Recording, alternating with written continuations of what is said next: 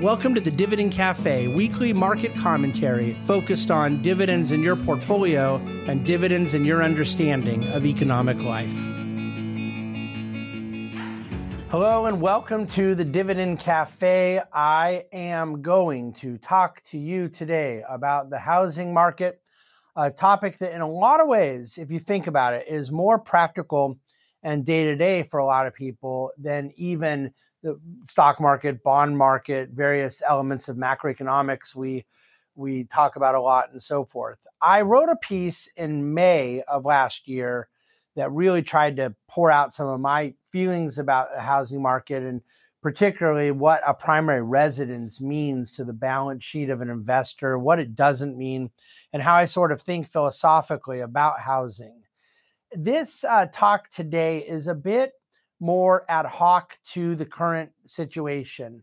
I'm going to conclude with some practical takeaways for you, but I just think it would benefit people to kind of understand a deeper level of what's going on. And to do so, we're going to incorporate charts that those of you watching the video will see up on the screen, and those listening to the podcast can receive the package of the actual charts. So you know how I almost every week say you got to read dividendcafe.com because there's some charts that'll be great. This is a very chart-centric conversation, and so we're incorporating that in the video for you. First and foremost, I just want to kind of get out of the way the fact that I don't really believe that one's consideration of housing ought to be something that creates a lot of distress or that creates a lot of headache.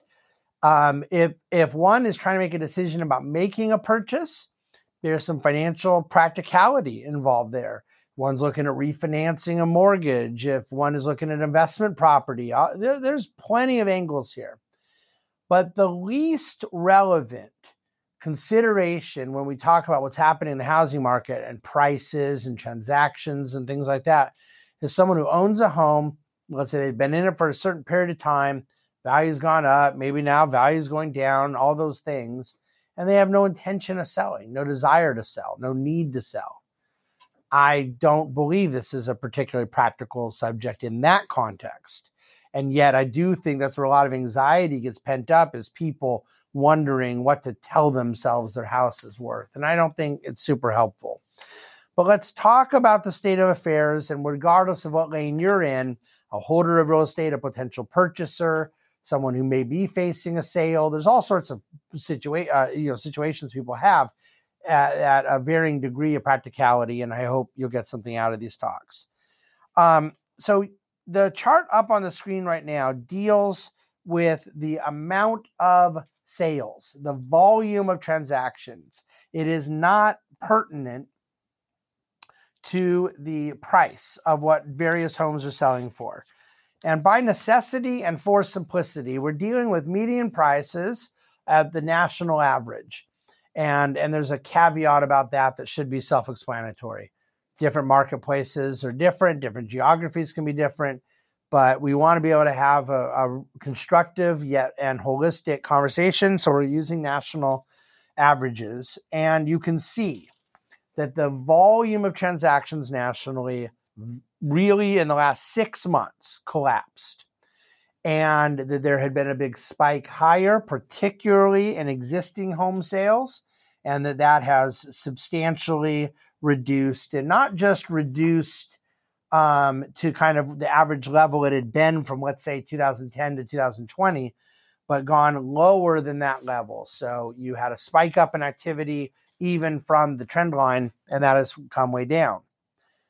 But I want you to look to the next slide, where this is more, I would say in this case, than just a simple, people are trying to figure out what's going on with the Fed.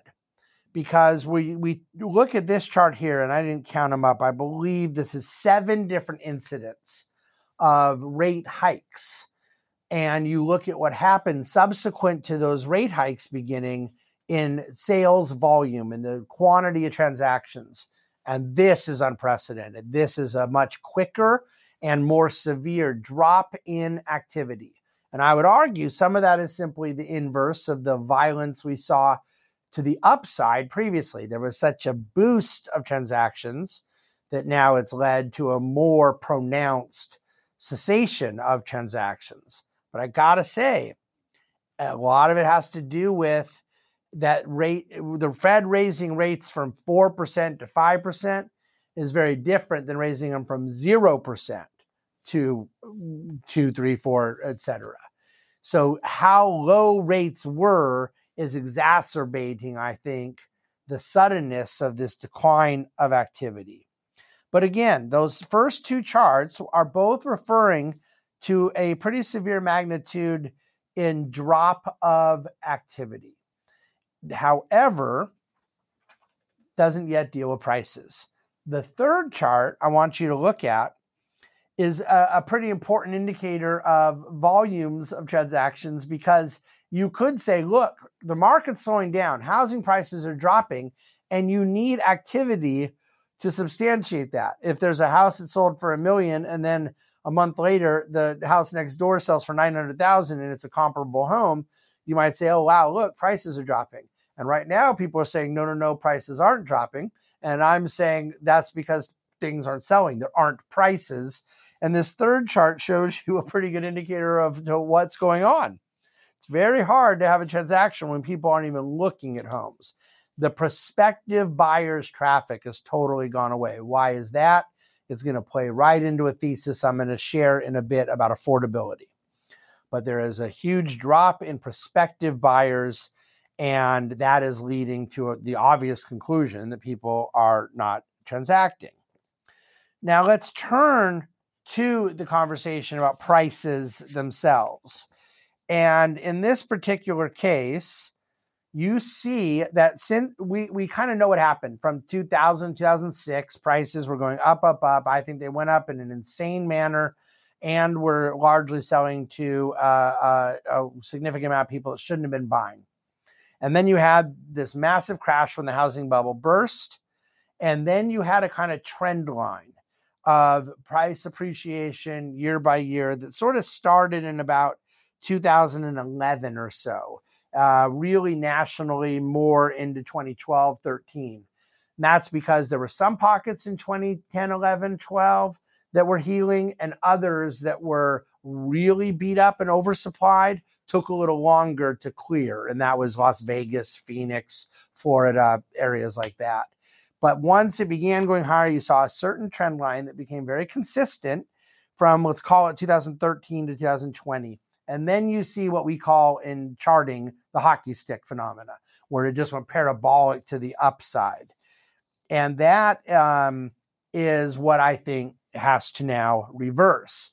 And you can see in existing homes, prices are starting to come lower. Hasn't been very dramatic yet, largely because of the aforementioned slowdown of volume. Now, what about supply? This is an argument I have made that one of the things pushing prices higher in 2020 and 21 was that demand was high and cost of capital was low, and there wasn't a whole lot of inventory. And from basic economics of the understanding of supply and demand, that tends to push prices higher. And right now, why would I believe prices are going lower when the same supply-demand fundamentals are in play? And I think that the answer is that supply has started to pick up to some degree, but it's still far lower than its historical average. However, virtually no inventory is where we were a year ago is different than now in a pickup of inventory. And I'm still going to argue that the price forecast we have is not primarily related to supply. One of the things I think, if you go to the next chart about construction on the rise, is that this low inventory is also being somewhat remedied. I mean, there's a lot of headwinds because you're dealing with kind of some various crazy regulations, some environmental issues, a lot of zoning restrictions. There's a lot of impediments in certain parts of the country to production of new homes. And yet you do see construction on the rise, particularly for privately owned single family housing.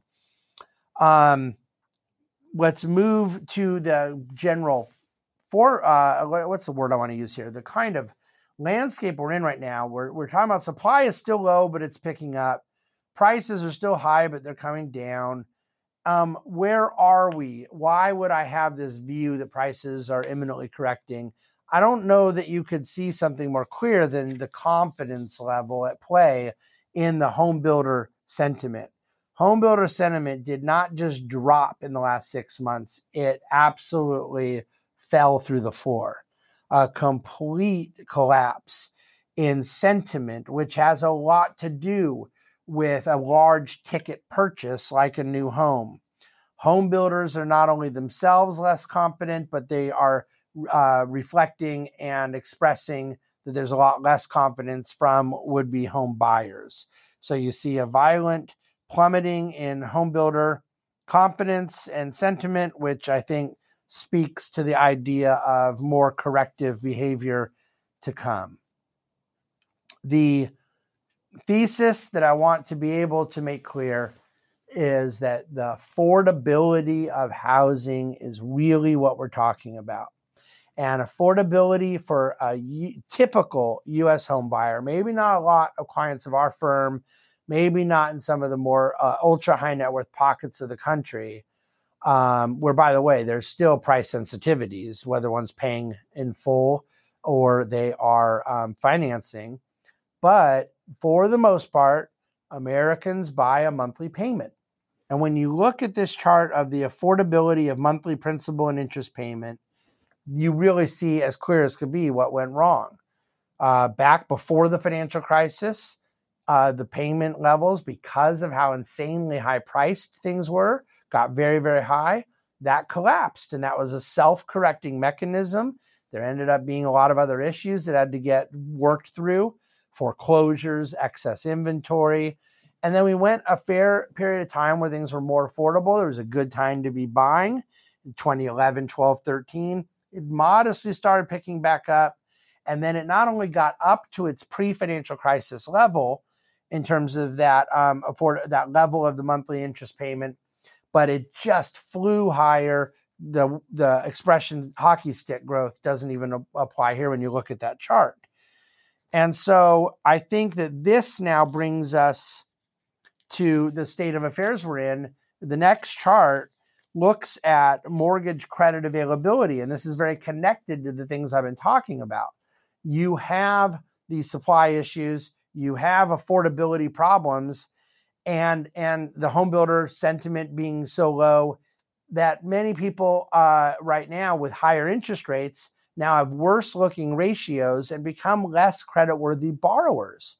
So you get a kind of negative feedback loop where things go poorly, so it causes other things to go poorly that makes things go more poorly, okay? And right now, that real collapse of mortgage credit availability speaks to less creditworthy borrowers, not just, by the way, about credit itself, like your credit rating, your FICO score, but more specifically, equity, down payment, qualified, verifiable income, and just banks' underwriting standards. They tighten up when they sense, a higher risk of loss in the marketplace. So it kind of piles on to some degree. I've talked about the supply and the cost of capital and sentiment, but I haven't talked about the demand side, where, you could sometimes argue, there's a drop in prices because demand is coming lower. And yet, as you look at this chart here, which is really about demographics in our country, of every age from 0 to 100 across our whole population, we have more 31-year-olds than anything else. And we have a very high amount of 29, 30, 32-year-olds. And these things obviously are, first of all, I think it's fascinating data. You look at that chart there, they're a byproduct of what the birth rates were in various years, 30 years ago, 50 years ago, and so forth. And then as you get into later years, you also are dealing with where excess death rates, mortality becomes a factor.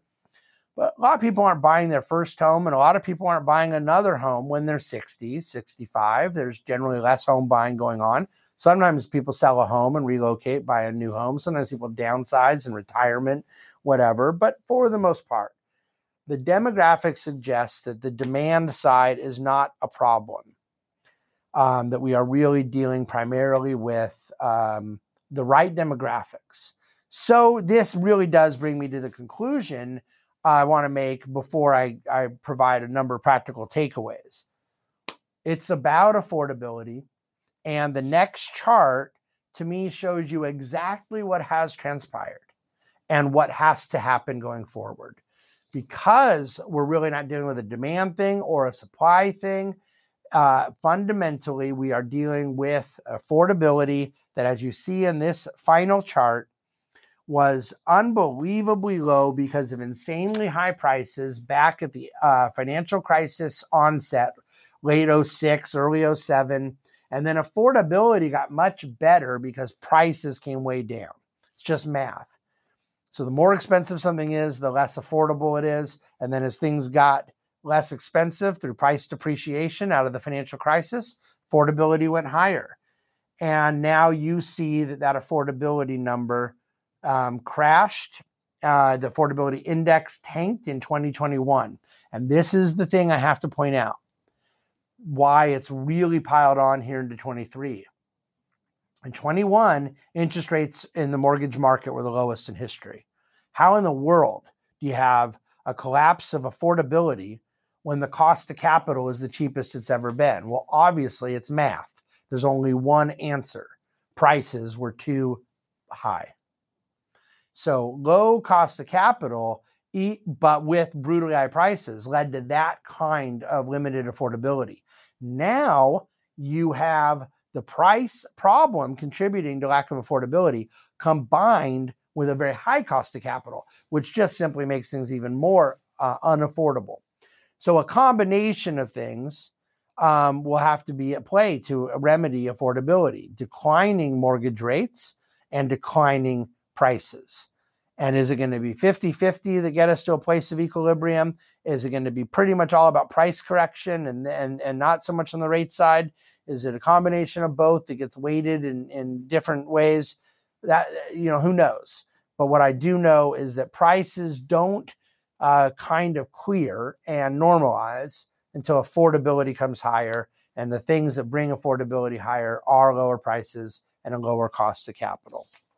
So on a macro basis, let me just say that I don't think this is a major macroeconomic story. There are knock-on effects. You certainly see people buying less appliances and less landscaping and less, home furnishings when there's less activity going on in the housing market. There is a fair amount of people that are employed in the ecosystem of home ownership, whether it be title, mortgage, brokerage, and some of those sort of adjacent industries could definitely suffer. But I don't think this lasts long. It lasts long enough to get back to a point of reasonable affordability. And I don't know if that's a year, 2 years, but I don't think it's a major macro event. And of course, to the extent that we normalize prices to a level that allows people who are gainfully employed and credit worthy to be able to purchase, I would argue it could be a very good thing. And that those who believe a permanent state of bubbled prices is healthy economically are simply wrong. And I hope that history has been clear enough about that point.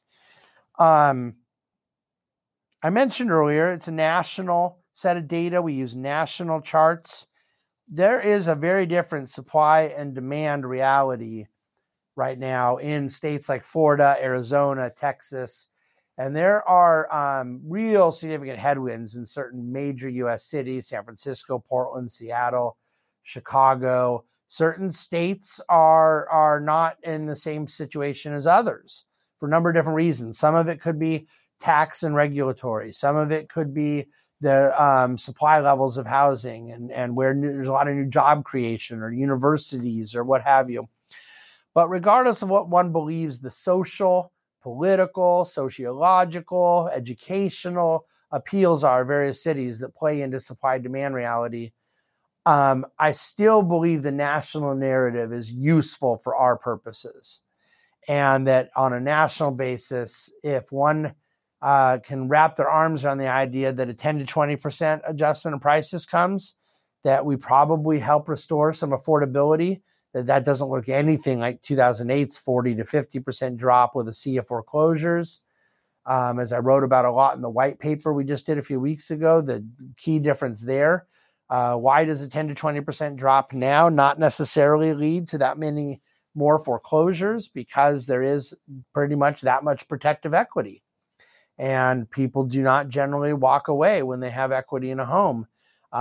They can lose their job and decide they need to sell, but usually they sell, not foreclose, when that equity is there. That was not the story in 2008. So the macro side, I believe, has just totally depending on your vantage point, the seat you're sitting in, a combination of good news and bad news. If one needs to go sell their home next month, I would say it's going to be harder to sell than it was a year and a half ago. And the price is going to be lower than it was a year and a half ago. But apart from forced selling or eager selling, I consider most of it on a personal level pretty immaterial. And the two things that I'm going to conclude with, it's the way I concluded the Written Dividend Cafe. I believe that someone wondering if they should wait to buy a home, should they do it in 3 months, 6 months, that there isn't the right answer to it. As a general rule of thumb, obviously I've kind of made the case I expect prices to be a bit lower in 6 to 12 months. So why wouldn't one wait? Well, maybe one is just anxious to start decorating. Maybe one doesn't care if it goes down a bit after they buy because they plan on living in it happily ever after. Maybe there's a new job and they don't want to have to rent for a few months and they got to get settled somewhere. There's all kinds of reasons to not let price consideration dictate timing consideration. But fundamentally, here is what I will tell you as a takeaway, 2 takeaways to my feeling about this subject. Number 1, the more equity in one's owned home, the less one needs to care about this conversation. Protective equity, always and forever, insulates from one's thoughts being in an unfortunate position where they have to be a forced seller. The financial security aspect, protective equity solves a lot of instabilities around housing. Number 2, the more one views their house as a home and not a financial asset, the happier of a person they will be. Thank you for listening to the Dividend Cafe. Thank you for bearing through our charts. I hope it's been helpful. I certainly welcome your comments, questions, feedback. To the extent this has been helpful for you, I'd love for you to share it with others. Rate us, star, subscribe, thumbs up, all the good things. Thanks for listening to, watching Dividend Cafe. The Bahnsen Group is a group of investment professionals registered with Hightower Securities, LLC, member FINRA and SIPC, and with Hightower Advisors, LLC, a registered investment advisor with the SEC. Securities are offered through Hightower Securities, LLC. Advisory services are offered through Hightower Advisors, LLC. This is not an offer to buy or sell securities. No investment process is free of risk. There is no guarantee that the investment process or investment opportunities referenced herein will be profitable. Past performance is not indicative of current or future performance and is not a guarantee. The investment opportunities referenced herein may not be suitable for all investors. All data and information referenced herein are from sources believed to be reliable. Any opinions, news, research, analyses, prices, or other information contained in this research is provided as general market commentary and does not constitute investment advice. The Bahnsen Group and Hightower shall not in any way be liable for claims and make no expressed or implied representations or warranties as to the accuracy or completeness of the data and other information, or for statements or errors contained in or omissions from the obtained data and information referenced herein. The data and information are provided as of the date referenced. Such data and information are subject to change without notice. This document was created for informational purposes only. The opinions expressed are solely those of the Bahnsen Group and do not represent those of Hightower Advisors, LLC, or any of its affiliates. Hightower Advisors do not provide tax or legal advice. This material was not intended or written to be used or presented to any entity as tax advice or tax information. Tax laws vary based on the client's individual circumstances and can change at any time without notice. Clients are urged to consult their tax or legal advisor for any related questions.